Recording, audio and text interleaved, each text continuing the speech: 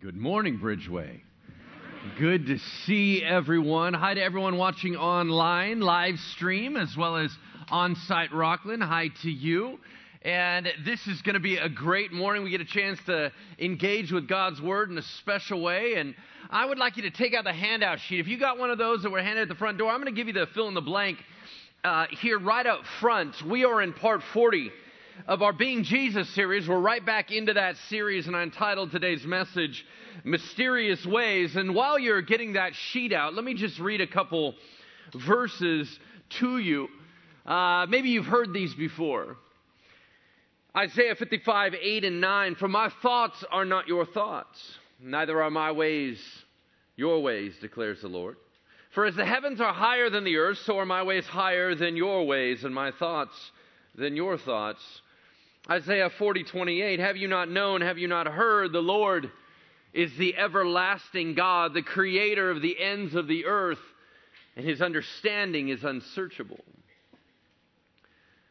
The fill in the blank on the sheet in front of you is this: our minds cannot comprehend all the ways of God.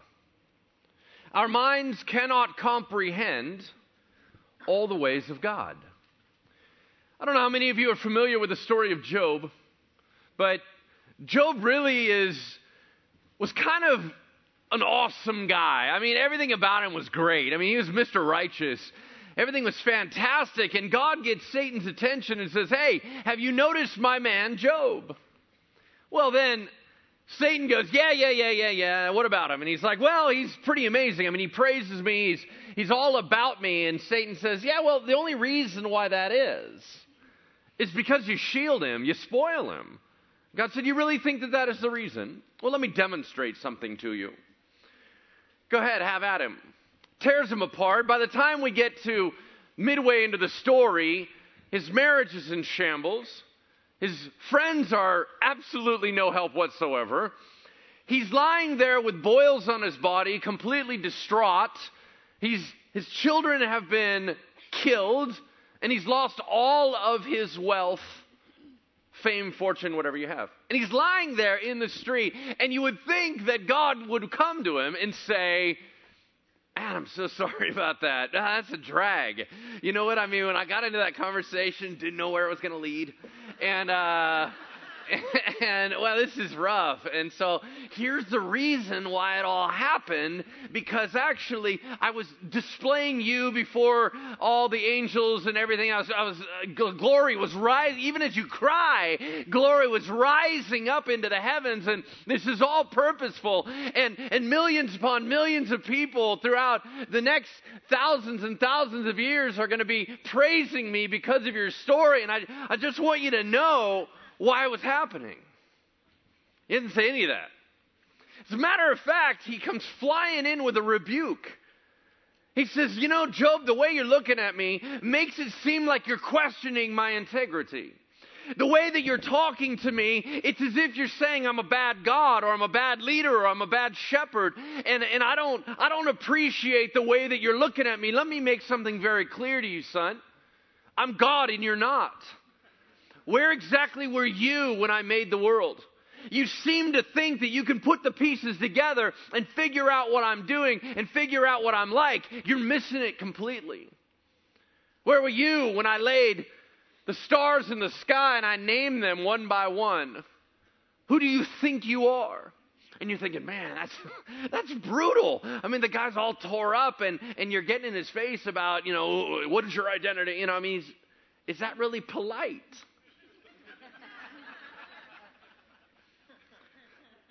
Bottom line is that we don't get it a lot of the time.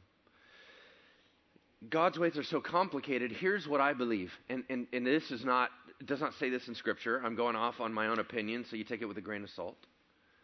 In my opinion, I believe that not only can God not tell us what he's doing because we wouldn't get it, but if we did get it, we wouldn't agree with him. And here's why. I don't think we value what he values. I think that if he truly laid out the plan as we see it right now, we would not think that is sufficient for the suffering that we are receiving. I believe that we look at things differently than he does, and I think that he has in mind priorities and agendas and ideas that we are not cool with at all. if he says something to you about a loss being worth it, from your vantage point, it's never worth it. And so I believe that him even sharing with us why he does what he does would actually be damaging. And the very act of not telling us is an act of mercy, because we wouldn't get it. Listen, we are about to engage with two stories where the disciples, who get to hang out with Jesus all the time, don't get it. They're completely lost. They keep getting caught off guard with all this Jesus stuff. Things are happening around them and they don't get it. And they're thinking, man, well, why would you even ask me that? And why is that happening? And maybe you're a ghost. And they're just saying all these crazy things. They're just trying to stretch so hard to understand. And it's so funny because even later on, after being with them for years, he still says, are you still so dull? Man, do you guys still not get it? You don't even know who I am. I've been trying to reveal myself to you over and over. I've demonstrated things to you. He even said to Israel, wandering in the desert, he said, you just saw 10 massive plagues raining down on Egypt. I just snapped the neck of the Egyptian empire to walk my children out. And you don't get it. He even said, your hearts are hard and you missed it. You didn't even understand all that miraculous stuff. I mean, never underestimate the power of doubt. It's pretty powerful. Let's dive right into this. Throw up the first scripture on the screen. It says after this. After what? Well, depending on which gospel account, we are combining Matthew, Mark, Luke, and John. Why? Because this story of the feeding of the 5,000 is the only sign miracle other than the resurrection that's included in all four gospels. Why is this story highlighted by every one of the guys? Well, I don't know, but when we get done, we're going to find out how powerful it is. But it says after this, depending on which guy you read, they mention something beforehand. In general, this is what we know. John the Baptist died. Jesus withdrew. He emerges out. He calls his 12 to him, and he says, guys, you're going on mission. Not on a mission, you're going on mission in life.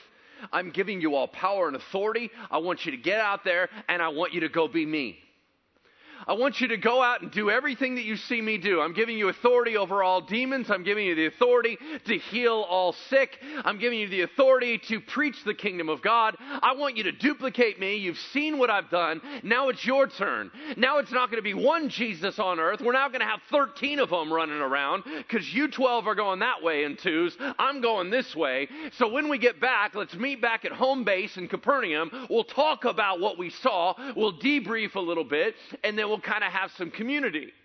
It says after this, on their return to Jesus, the apostles told him all that they had done and taught. Now, I just want you to think about how exciting that would be. Really, that you're empowered to go do Jesus stuff.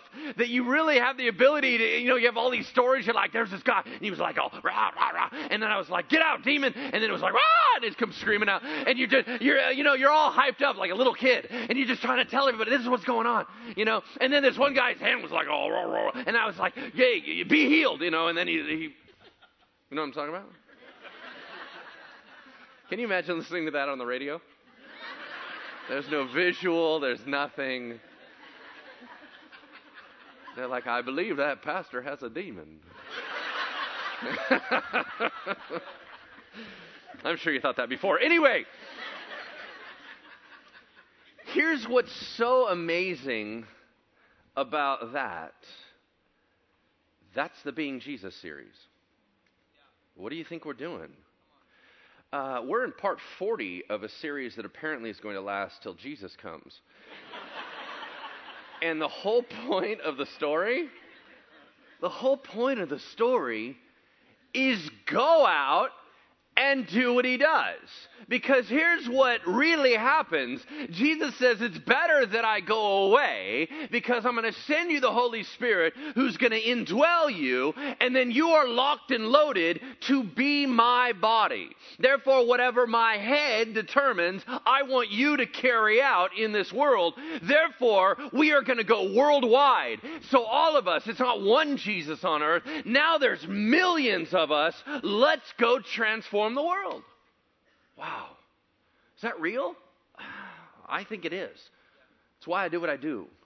It says, after this, on their return to Jesus, the apostles told him all that they had done and taught. And he said to them, come away by yourselves to a desolate place and rest a while. For many were coming and going, and they had no leisure even to eat. Can we all agree that Jesus' ministry was pretty demanding? Okay, you're going to find that this whole story is very demanding on the disciples. He did his best to try to get them healthy boundaries. Hey, you guys, you need to mellow out. You need to get away by yourselves. We need to debrief. We got to have some healthy time. And, I have a hard time when people write books about how to do ministry based on the earthly life of Jesus, right? And I've shared this with you before. Why? Normally, I would always say you are to live like Jesus and his example. However, remember, my other view is that everything is in context. Context, context, context. What's the context of how Jesus led his life here on earth in ministry? He was quiet and almost invisible for 30 years. All this prep, and then all of a sudden, boom, he has a 3-year ministry and he knows he's going to die. So when people start demonstrating Jesus' life, and they're like, well, you know what? Jesus never took a break. You know what? Jesus never took a break. He did this, and then he did this, and then he did this. And even when he was exhausted, he just pushed himself beyond the limit. Okay, you can duplicate Jesus' ministry if your context is you're going to minister for 3 years and die. Okay, now if that's your context, right on. Blow it out. Okay? But if Jesus was going to minister over a longer period of time, I believe he would have added in a little bit different nuance to it and would have changed the context. So let's be very careful that we are following Jesus in the context that's appropriate for what he was doing. All right? Moves on. It says this. And he took his disciples and he withdrew from there, probably Capernaum, in a boat to the other side of the Sea of Galilee, which is also called the Sea of Tiberias, which is also called the Sea of Kinnereth. And it's also called Lake Gennesaret. Just in case you're wondering, there's a lot of names. It is freshwater. Whenever we think of the term sea, we think of salt water. It's actually a lake.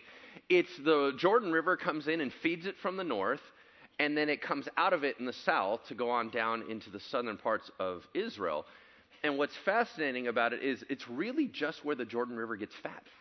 That's really all it is. The Jordan River comes down, whoop, and then it just kind of filters off on the side. It's a deep lake, but remember, it's not very big. It's probably about the size of Folsom Lake. 13 miles at its longest, 8-9 miles at its widest. So this is not a massive, massive body of water, but it was where they kind of did a lot of their stuff. We're going to read a story in a moment about this very lake. It says, he took them to the other side, to a desolate place by themselves for private time, to a town called Bethsaida. Now, there's a bunch of things about geography. If you grabbed a map and you're like, oh, I thought Bethsaida was over here. Most scholars believe there are multiple Bethsaidas. Why? Because apparently there has to be multiple everythings. Antioch, there's a bunch of Antiochs, and so they all had to be named something. There's Pisidian Antioch, and then there's Antioch of this and Antioch of that. There's a lot of them. So this Bethsaida is believed to be called Bethsaida Julius, and it is slightly at a different location than the fishing village of Bethsaida, where Philip is from. So we'll move forward. Most of you don't care anyway. All right.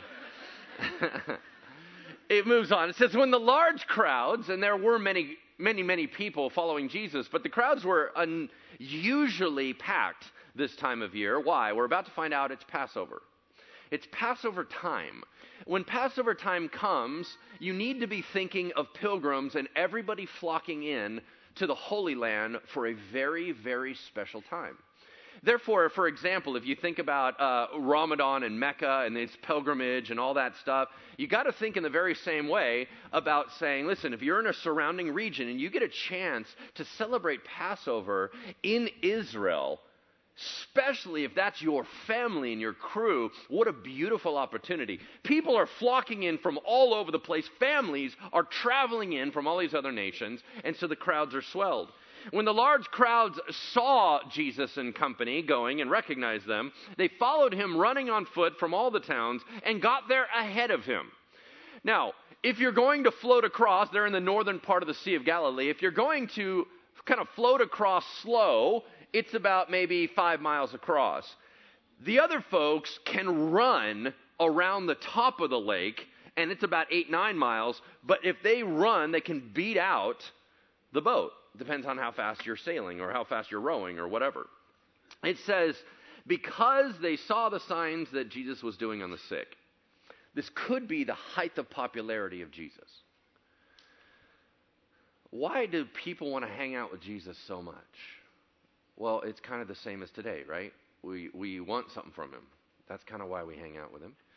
They wanted food. They wanted a miracle. They wanted to see the freak show. They wanted healing. They wanted, I always kind of think about this. I'm thinking, wouldn't it be neat if there was just people that hung around with Jesus and went, "Hi, Jesus, I got you coffee." And he's like, "Oh, that's really sweet. What can I do for you?" "Nothing. I'm good." "Oh, okay. Well, what would you like to tell me?" "I just think you're awesome." Okay, and there's not a lot of those folks hanging around Jesus. Everybody wants something from him. And I was thinking, you know what? It sounds like our prayer lives. It sounds like every prayer that we have has the word "I" in it. You know what I mean? It always starts out, "Lord, I'm a sinner." "Oh, okay, so we're talking about you." "You know what? Lord, I'm having a hard time." "Yeah, you are."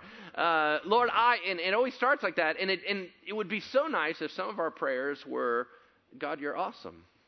"Well, that's sweet, my child. What can I do for you?" "Nothing. I'm good. I'm pretty blessed, actually. Pretty spoiled." "I think you're great." It'd be nice. It says, when he went ashore, he saw a great crowd. Well, why is he going to the other side?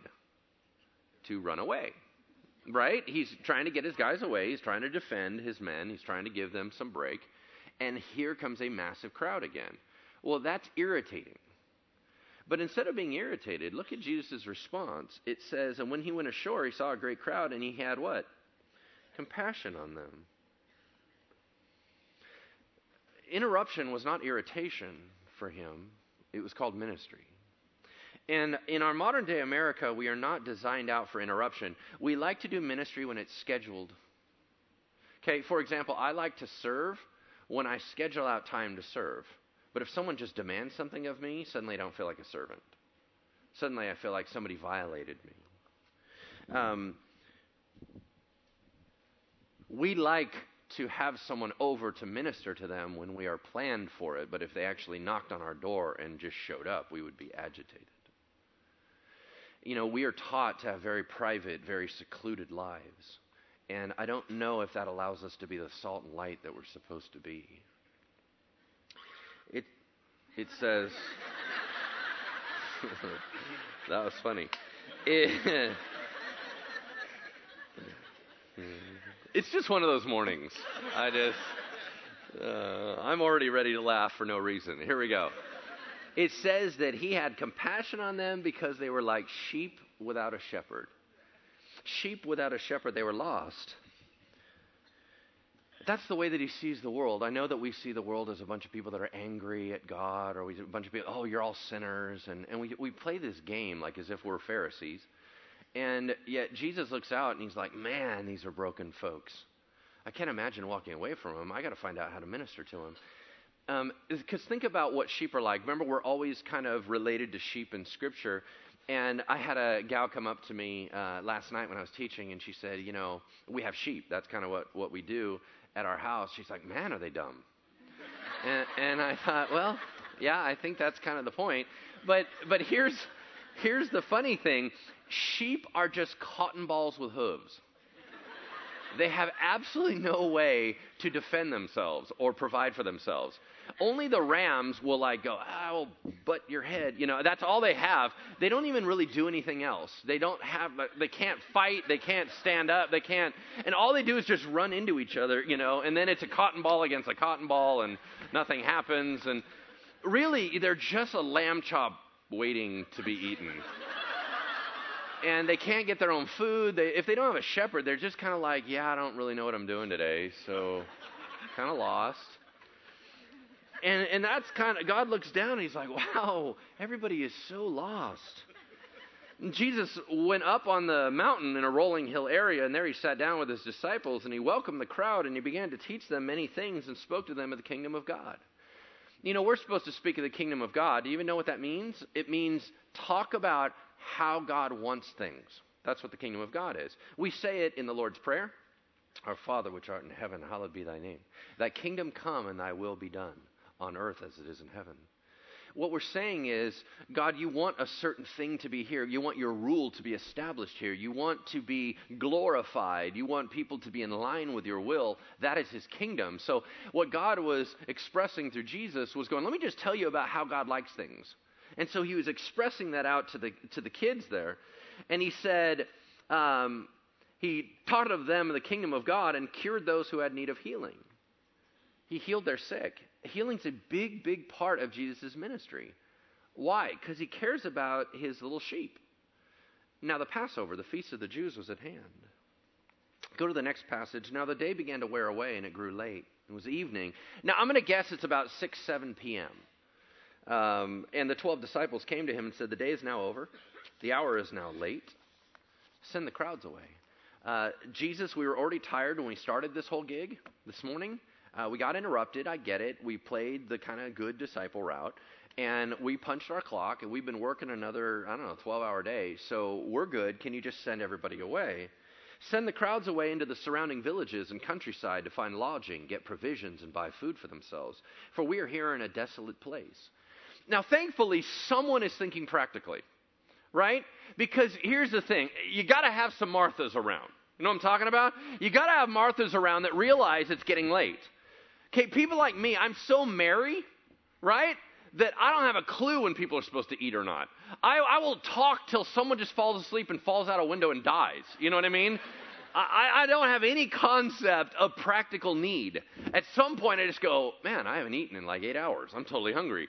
Okay, well, thankfully, somebody's practical and they're thinking ahead. So the disciples come to Jesus. They're like, Jesus, hey, whoa, quick, check your watch. We've been here for a really long time. And it's about time to let these folks get moving. And Jesus' response was weird. He said to them, they don't need to go away. They're like, yeah, they do. That's why I mentioned it. Look at the last line of that part. What's he saying? You give them something to eat. All right. If you're an underliner, if you're a student of the word, you underline that phrase right there. Because if you understand that phrase, I believe you'll begin to unlock the kingdom of God. You give them something to eat. They're like, oh, Jesus, you don't understand the situation. Okay, so let's be practical, Lord. Here's the deal. There's a ton of people. We're not a lot of guys. We don't have a lot of food. This isn't going to work out. And so they said, just send them away. And Jesus said, I don't want them to go away. You fix it. Okay, real quick, and we don't have a lot of time to camp on this. I want you to think of what the problem is in our society and what's going on with the people around us that are legitimate problems. Okay, whatever that is right now, here's what Jesus would have said. Fix it. You're like, well, Jesus, what really bothers me is human trafficking. Okay, fix it. Lord, I don't think you understand. That's kind of a big problem, and I'm just one person. Fix it. Well, God, just send them away. Go do something else. Go, let them go figure it out themselves. No, they don't need to go away. They came, and you know about the problem. They're in your influence circle. They're around you. They're in your society. You think that's an accident? You're salt and light in their midst for a reason. Fix the problem. Stop telling me there's a problem if I've given you resources to fix it. Fix it. Well, God, I don't really have the resources. You sure? Because I think you do. Maybe you're not looking at the right thing that I'm looking at. And that's when we shift into the next portion of the story. Let me just say one more thing. Do you notice that Jesus is concerned about these people's hunger? You know what he could have said? I'm sorry, wait. I was ministering. What did you say, Andrew?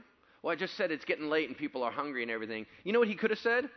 I didn't eat for 40 days in the desert and they can't, skip a meal? Come on, man. What is wrong with you? You're all a bunch of wimps around here. There was none of that. There was an automatic, you're right. You're absolutely right. They need to eat. Do they have to eat? No. Is it nice to eat? Yeah, here's the funny thing. A lot of us won't praise certain things because we don't think God cares about that little thing. Oh, because Jesus is just all commando and tough, right?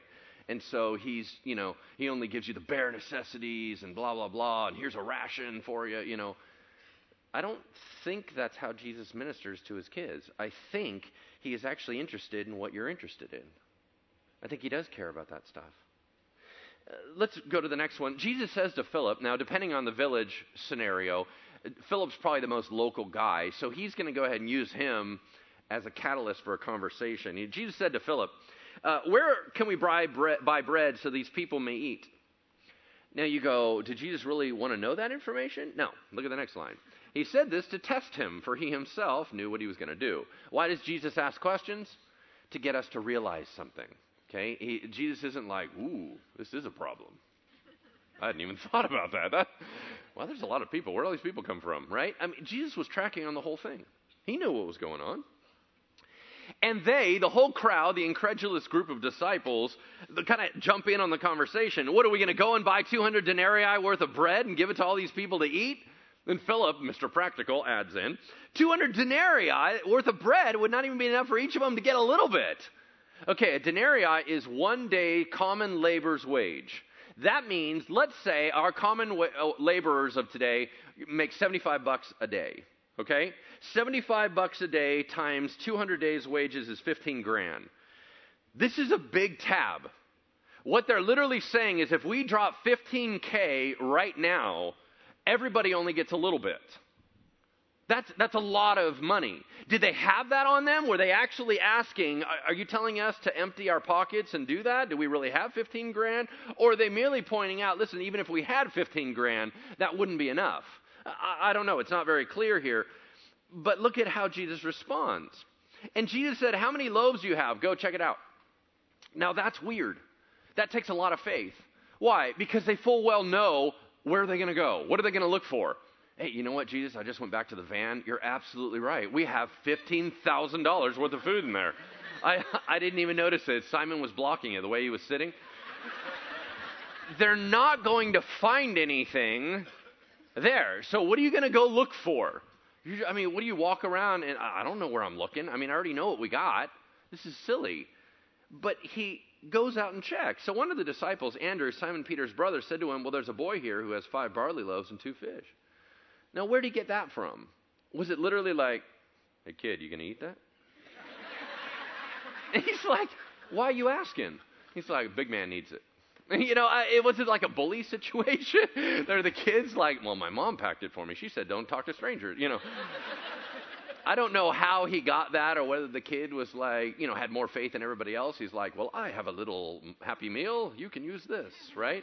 I don't know what was going on in the scenario, but I need to clarify something about what his meal was. It was a child's meal. Because here's why. Whenever you see it drawn up, like in children's cartoons, there's huge loaves of bread, you know? And then there's like these big, massive marlin-type fish, and they're like, you know, they're breaking them. And okay, let me explain what the meal is actually like.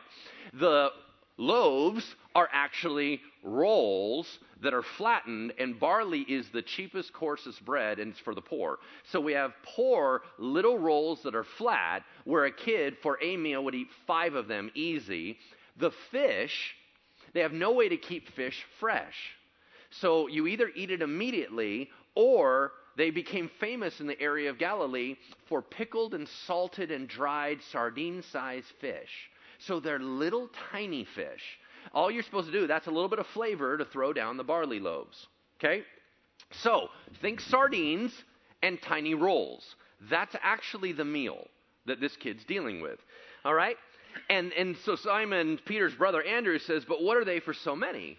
Going, man, I'm failing to see the correlation here. I'm looking at resources. I'm looking at the problem. I'm not seeing it. And Jesus said, bring them here to me. Okay, this is another one of those pause, underline that line, and there's another key to the kingdom right there. Bring them to me. Now, this is the most obvious message, and you probably, if you grew up in the church, have heard this about 8,000 times. Okay, those of you that are new, let me bring you up to speed. Here's the obvious message. Your inadequate resources in the hands of Jesus is more than enough. Y'all know that. Let me explain that God always works that way. So, for example, Moses. Y'all remember Moses? Everybody know there's a new movie of Moses coming out called Gods and Kings, right? Batman is Moses. That's messed up. Okay. Moses is up there, and he's at the burning bush, and God is trying to tell him, I need you to go back and talk to Pharaoh, and I want you to, and he's like, well, they're never going to listen to me. He's like, well, that's why we're going to do some miracles. Moses is like, well, I don't have a magic kit, and he said, well, what do you have in your hand? He's like, stick. And he goes, all right, that's great. Let's use that stick. Throw it down on the ground. Pff, becomes a snake. He's like, pick it up again. And Moses is like, wow, that's pretty cool. Okay, actually he said, that's pretty cool. Because he, you know. Because he's Batman. Okay, nobody's hanging with me here. All right, got to be quick. All right.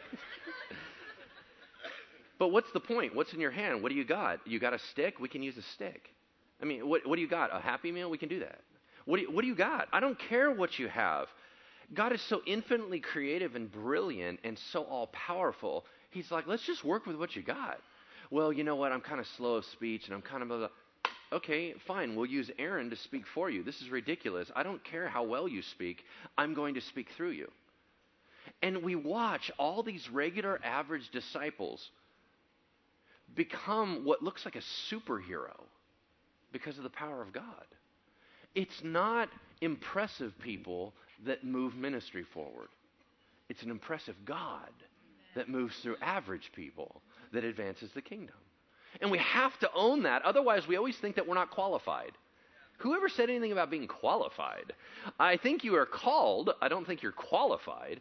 I think that God makes you qualified. That's a whole different ballgame. And so it moves on. It says, bring them here to me, for there were about 5,000 men. We'll get the full accounting later. And he ordered his disciples to command them to sit down in groups. Have them sit down in groups of about 50 each. And he did so and had them all sit down in groups by hundreds and fifties on the green grass. Now, there was much grass in the place. Why did they mention that? Who cares? Because there's a bunch of motifs going on in the background. And here's why. When Israel camped in the desert, they camped in organized groups around the banner and around the Ark of the Covenant. This word right here, where he has them sit down and commands them in groups, is a gardening term, and it means to be in organized groups. When Moses did the legal issues of settling disputes among the people, he had people watch over groups of 50s and hundreds. This is all supposed to link you to the wilderness experience with the Israelites. This is Jesus showing that he's the greater Moses. Moses prayed for it, blessed them, and manna showed up. Jesus is about to multiply what? Bread. It's the same concept. He's demonstrating, listen, I am the greater Moses. I am who you've been waiting for. I'm the prophet like Moses, that before he died, Moses said there will become another prophet just like me, and he's the one that's going to make it right. This is what we're talking about. This whole wilderness motif is going on underneath. I also need you to realize there's an Elijah motif going on, because in the Old Testament, Elijah, the prophet, who the Jews believe is a very, very, very important and powerful prophet, Elijah multiplied barley loaves and fed a bunch of people. He's doing the exact same thing here to demonstrate he's the greater Elijah as well. So there's all these motifs sliding around behind the scenes that a lot of the Jewish-minded folks would immediately click on and go, oh, I get it. He's doing that. It takes us a little bit longer sometimes if we're Gentiles, because we're a little slow, right? We're not used to all that. But it also mentions there's grass in the place. Why do we care about grass? Because he just said, I see them as sheep without a shepherd. Are you familiar with a psalm that talks about a shepherd?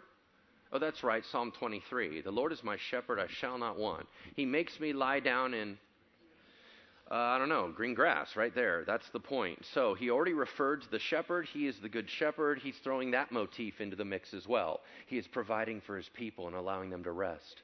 Why? Because the ancient Jewish people would eat in a reclining fashion. So they're reclining on the grass, which is very similar to he makes me to lie down in green pastures.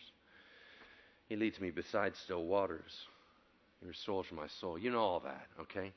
So it moves on. It says, and taking the 5 loaves and the 2 fish, he looked up to heaven and said a blessing over them. And when he had given thanks, he broke the loaves and gave them to the disciples. The disciples set them before the crowds. I wonder what blessing he said. Because I bet you it's probably a magic formula that if you knew his special prayer, you could multiply loaves and fishes, huh? Okay, do you understand how silly that sounds? We keep playing these silly games. You know what he said? I'll tell you exactly what prayer he prayed. Why? Because he prayed the same prayer that all Jewish daddies pray over the meal in the ancient world. And it's simply this prayer. God, you are so great. Thank you so much for being the giver of all good things. That was it. Here's the funny thing. The Jewish blessing over food that he would have used blesses God, not the food. we kind of get that whole weird thing wrong. We always kind of bless the food. Lord, please remove calories. Father, don't let this congeal my heart and destroy me. It's this kind of stuff. We always, God bless this food. Bless the hands that made it. When in fact, the intent was always to bless God. I know blessing God sounds weird. How do you give the guy that has everything? That kind of thing. How do you bless God? Well, God loves to be glorified and praised. So sometimes you should just go, God, you are wonderful, and thank you for great things. And then move on. There's nothing else after that. It's just, that's it. So Jesus does a normal dad's blessing over the food, looks up in heaven because that's the location of God and that's where everything is coming from. So he's giving all these kind of visual indicators. It's why the Jews would pray with their arms outstretched, looking up into heaven. They would pray standing up. It's the idea of, there's your answer and solution. It's up there. It's not inside, like it's within the man. It's none of that. Yeah, I get we're indwelt by the Holy Spirit, so you can it's okay to bow your head. I'm not saying there's anything wrong with that. I'm saying that he was doing all these visual indicators to teach people about the God whom we serve. All right, keep moving on. It says, and when he had given thanks, he broke the loaves and gave them to the disciples, and the disciples set them before the crowds. Okay, so what's the pattern? How much did Jesus hand to people directly? Nothing, actually. I also want you to picture what he's doing with the fish. Remember, they're little tiny dry guys. So he's like, click, click, click, click, click, and he's just handing out all this stuff, right? It wasn't like, there's fish juice everywhere. He's just clicking them off and handing them out and breaking loaves and doing that. But notice, he never gives it to the crowd directly. He always gives it through his people. Is there a metaphor here? Oh, it's called how the church works. Okay, God doesn't need us. He wants to use us. Why? Because we're his kids and he likes doing stuff with us. He can answer everyone's prayers without us, but he doesn't want to. If he wants to give a hug, it's through us. If he wants to minister to their financial needs, it's through our checkbook. If he wants to do something radical in the world, he'll use his kids to do it. That's why we're spread all over the place. Is he saying, I could do it without you. I don't want to do it without you. That's why I need you mobilized, locked, and ready to go. It says, and he divided the 2 fish among them all, as much as they wanted, and they all ate and were satisfied. Is God stingy? I don't think so. We've talked about that already a moment, so I'm going to move on. But I just need you to understand that a lot of us think that God just wants to do the minimum. Because anything more than that is sin. You sure? In the Old Testament, abundance is just a sign of blessing. It says, they all ate and were satisfied, and he told his disciples, gather up the leftover fragments that nothing may be lost. Is Jesus afraid of waste? Is he trying to talk about good stewardship? Maybe. But there's also an ancient Jewish custom that you leave something on your plate for the servants who served you, because usually they were less fortunate than you were. And so you left something behind for them. Well, that's intriguing. Who served them today? The disciples. How many baskets do you think are going to get picked up? 12. How many disciples were there? There's 12. Are we all tracking on this? It was a standard custom that God was saying, all right, and my boys will have leftovers to move forward with. So it says, gather up the leftover fragments that nothing may be lost. And what was left over was picked up. 12 kophanos. 12 baskets. They're pitcher-shaped baskets of wicker that can fold flat. And each Jewish person that was traveling would always carry one with them. Why? Because they have to have strict kosher laws. You don't get a chance to just eat wherever you want. You can't just hang out in any restaurant and eat whatever's set before you. You carry your own gear in case you're into a place where you feel it would be dishonoring to the Lord. Therefore, you dip into your own bag and you pull out what you need for your mealtime. So it's common to have that basket with them. All the disciples would have one. So, because they had just been on a big trip, they have all their baskets with them. Those are the ones that got filled. Okay? They're not these big, massive baskets. They're individual, personal-sized baskets. It says, it was full of broken pieces and of the fish left over, and there were those who ate were about 5,000 men, besides women and children. Men and women did not eat together. They were separated out. How many kids, how many women were there? It doesn't even say. the phrase here in Greek is only males. That means what? Were there 3,000 men and women? Remember, families are coming in for Passover. How many people were really fed by this? Was it 8,000? Was it 10,000? Was it 15,000? We have no idea. But it's thousands upon thousands of people. Immediately he made his disciples get into the boat and go before him to the other side. That word, made his disciples, is compelled. He was really serious about it. Guys, get out of here now. You're like, well, that's rude. And he made his disciples get into the boat and go before him on the other side to Bethsaida while he dismissed the crowds. And you're thinking, oh, look, he's taking care of them. And they're tired. They've had a long day. He's going to go try to get them a break. No, he's going to go make them row for about 8 hours in the next story. No, he's not giving them rest. Why is he telling them to get out of there? Look at the next line. When the people saw the sign that he had done, they said, this is indeed the prophet who is to come into the world. Perceiving then that they were about to come and take him by force to make him king, Jesus withdrew to the mountain by himself. He doesn't need his disciples caught up in that drama. Guys, get out of here real quick. This is getting ugly. Everybody is now saying, oh, you're the king, you're the king, you're the king. Maybe you can take over Rome. Maybe you could. And all these political aspirations start exploding out. And Jesus goes, guys, get out of here. Hey, crowd, real quick, look at me, look at me. All right. Everybody calm down. We are not doing that. I'm just going to let you know right now, yes, indeed, I have fed you. Yes, there's a bunch of things that I've taught to you. We are not playing the king thing today, so I need everyone to mellow out, and I want you all to go home. Everybody's good. Meanwhile, his disciples are gone. They don't need to get caught up in that, all right? And it goes right into the next story. It says, when evening came, now we're what, 8 p.m.? Maybe 9 p.m.? When evening came, his disciples went down to the sea, got into a boat, and started across the sea to Capernaum on the northeast corner. And after he had dismissed the crowds and had taken leave of them, he went up on the mountain by himself to pray. Jesus, exhausted, went to pray. I would have taken a nap. However, Jesus is Jesus and I'm not. Is there a room for solitude in the life of a believer? Do we need to be alone sometimes? Do we need to just be with the Father? Yeah. Henri Nouwen, a gentleman that writes, he said, if we are not away from people in solitude, we can never be fully present with them when we're with them. When we're busy of mind, we're actually not with people. We're just glossing over them. So Jesus, he withdrew, and he would be with the Father, and he would just soak up and heal and become strong again. He'd rather be in the lap of the Father than taking a nap. It's interesting. It says, he went up on the mountain by himself to pray. When evening came, there he was alone on the land, but by this time the disciples were a long way from the land on the sea, beaten by the waves. The sea became rough because a strong wind was blowing. We all know about storms on the sea. We talked about the whole Jesus calming the storm before. They had rowed for about 3 or 4 miles and he saw that they were making headway painfully, for the wind was against them. It was now dark, and Jesus had not yet come to them. If it's dark, how could Jesus see what they were doing on the lake? I don't know. What time of the year is it? Oh, that's right. It's mid-April. What festival is coming up? Passover. Do you realize Passover is designed around a full moon concept? So we have a bright, bright sky. Jesus is on the hill. The water is relatively flat, even though you have waves. And he's watching his disciples the whole time they're straining.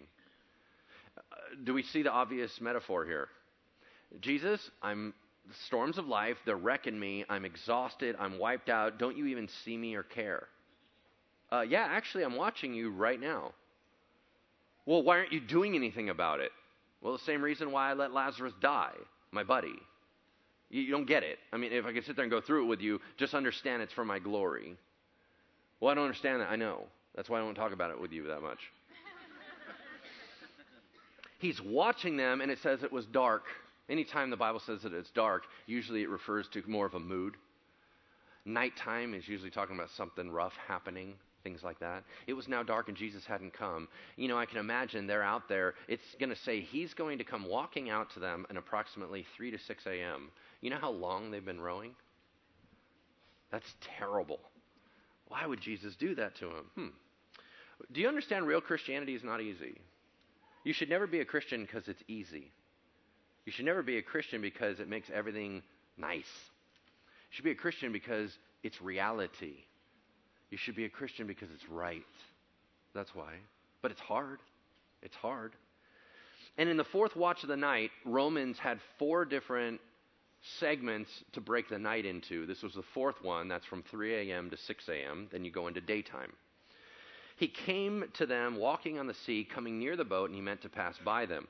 Now, I had always laughed my whole life about that phrase, he's about to pass by, because it always looks like he's doing this. You know, he's kind of covering one, and he's like sneaking by them. And you're like, where are you going? Well, are you just going to walk on the other side and just leave them there? I think we need to think of it more like the Moses passage. When God passed by Moses, what was his point? To reveal his nature to him. Okay? So he was about to come near the boat. He's going next to them on purpose because his glory and nature was about to pass by them, just like the Moses thing. And it says, he meant to pass by them, but when all the disciples saw him walking on the sea, they were terrified and cried out in fear, "It's a ghost." Well, that's a logical explanation. But immediately Jesus spoke to them, saying, "Take heart, ego ami." What does that mean? I am. That's an I am statement right there. That's a Yahweh statement right there. Take heart, I am. Don't be afraid. If I am, then you're okay. If I'm here, you're all right. You do not fear. If I'm the one that pardons, who is it that condemns? If I'm the one that protects you, if I'm the one that loves you, if I'm the one that cares for you, who are you fearing? If I'm the great ruler of the universe, who is your enemy that you're so worried about? What, these waves? You think I'm a ghost, so somehow you're going to get hurt by a ghost. Is that what you're telling me? It's me. Why did Jesus walk on water? I don't want to get too deep into this, but in ancient Jewish culture, water represented chaos, represented a lot of things. For example, if you remember at the creation account, the Holy Spirit was what? Hovering over the waters. The chaos. He was about to bring order to the chaos. There's there's a story in the Old Testament where Elisha, the prophet, a guy's out there working and he's chopping wood with a borrowed axe, and the axe head goes zing, and it flies right off into the lake. And everyone's like, "Oh, you're never getting that back." Because it's believed that once it went into the water, it went into the underworld. It went into chaos. And you're never allowed to get it back anymore. And Elisha's like, "I'm sorry, excuse me, what did you say?" "Yeah." And the axe head floats to the surface, and he scoops it off and hands it back, going, "No, my God's the God of everything." You understand that kind of point? So why was Jesus walking on water? Because on all the chaos, Jesus rises above it and just walks right through it. And he's like, "Don't you understand who I am? I'm not afraid of what you're afraid of. I'm in command of all of this." And Peter answered him. Now, this is what's weird. Do you realize that Mark, the gospel writer, writes for Peter? But that's not where this story is found. It's only found in one gospel, in Matthew's. Why does Matthew record Peter's story, but Peter doesn't record Peter's story? Was he embarrassed? I have no idea. But it says this. Peter answered him, "Lord, if it is you," meaning I still don't believe it's you, "command me to come to you on the water." And he said, "All right, come on out." So Peter got out of the boat, walked on the water, and came to Jesus. Don't tell me that one man has only walked on water in history. 2 people walked on water at least. Peter walked on water too. It says, "But when he saw the wind, he was afraid and began to sink, and he cried out, 'Lord, save me.' Jesus immediately reached out his hand and took hold of him, saying to him, 'Of you of little faith, why did you doubt?'" Why did Peter want to get out of the boat? I don't know, maybe he's just impulsive. Maybe he's just like, "Man, this boat's boring. I'm tired of being in this boat. I've been rowing for 8 hours. I got to get out of here. These people are driving me crazy." Or maybe he wanted to be where Jesus was. Maybe he wanted to do what Jesus did. Maybe he's all fired up about the fact that he just spent a couple weeks being Jesus out in the world, and he's all amped and he's ready to go. And he's like, "Come on, if it's you, let's do this." Nobody else got out of the boat. Got to give the guy some serious credit. He steps out of the boat and does the impossible. Do you understand? Feeding the 5,000, feeding the whatever, it's impossible. And yet it happened. Peter does the impossible. He stands out and he's like, "Whoa." Now, he was probably nervous the entire time.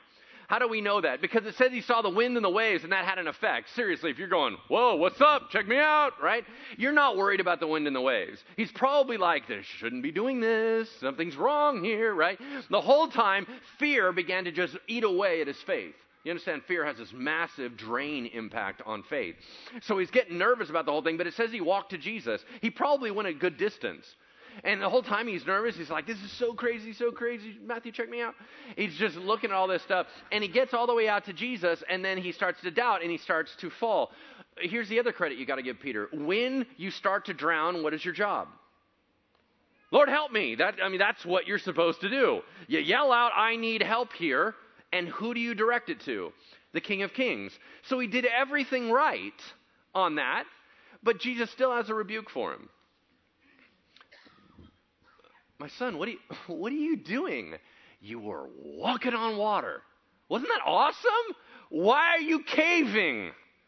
Come on, keep your eyes locked on me. Look at me, look at me, look at me, look at me, right? Is he saying, don't get your eyes, whenever you get your eyes off me and you're staring at your problems become bigger than your solution, which is your God. Get your eyes back on God, and then your problems begin to diminish. Amen. It's just all kinds of stories going all over, like a million sermons. Let's move on. And when they got into the boat, the wind ceased. That's cool. Once again, Jesus calms the storm. And you all know that, I think of that Casting Crowns song when it talks about God, just calm the storm in me. All the anxiety, all the fear, all the challenge, all the depression, all the scariness. God, just calm that storm. It's like my heart is full of storm. But God, when you say be quiet and be still, I get a sound mind. Everything quiets down and it's right. He keeps his mind in perfect peace, the man whose mind is stayed on him, right? God, give me that peace. And those in the boat worshipped him, saying, truly, you are the Son of God. And then they were glad to take him into the boat, and immediately the boat was at the land to which they were going. What does that mean? Was that teleportation? Was it merely Jesus going, there is no way I'm rowing. I'm exhausted. Boom. Oh, we're here. Hey, look at that. Okay. Biggest line in the entire story right here. Ready? Change the screen. And they were utterly astounded, for they did not understand about the loaves.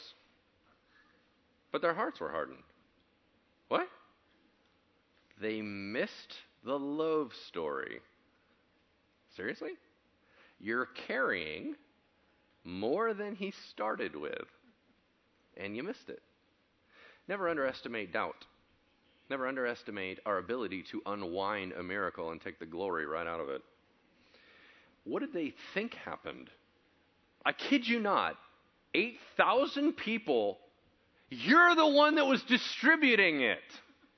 It's not like you didn't say, you know what he started with. You're in the conversation. Andrew, little boy, Happy Meal, blah, blah, blah, right? You were there. And then 8,000 people eat, and you have leftovers, and all your buddies have leftovers, and you miss the miracle. How is that even possible? Wow, our hearts are so resistant. Well, I'm sure that wasn't a miracle. I'm sure that somehow when we were distributing, Jesus had some other possible supply route, and everybody was giving him stuff, and then blah, blah, blah, right? We will try to outthink and figure out a way that it's normal and steal that glory from God. They didn't understand a massive miracle they were involved in. What a bummer. Here's my point, and I'll just close with this. How much are we missing? I get we can't fathom the works of God. As a matter of fact, he's so unsearchable that really in Proverbs we had to come down to this. Lean not on your own understanding, but in all your ways acknowledge him. He'll direct your paths because you don't really know where you're going or what you're doing. And he's talking to us, right?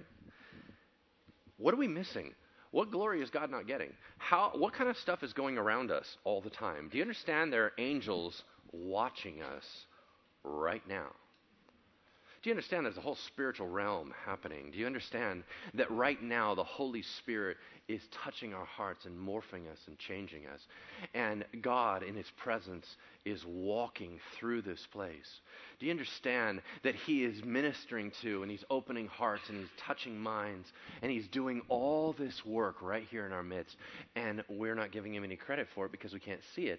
And since we only rely by sight and not by faith, we assume, man, there's a lot of weird coincidences that happen. I believe our prayer should be this: God, open our eyes.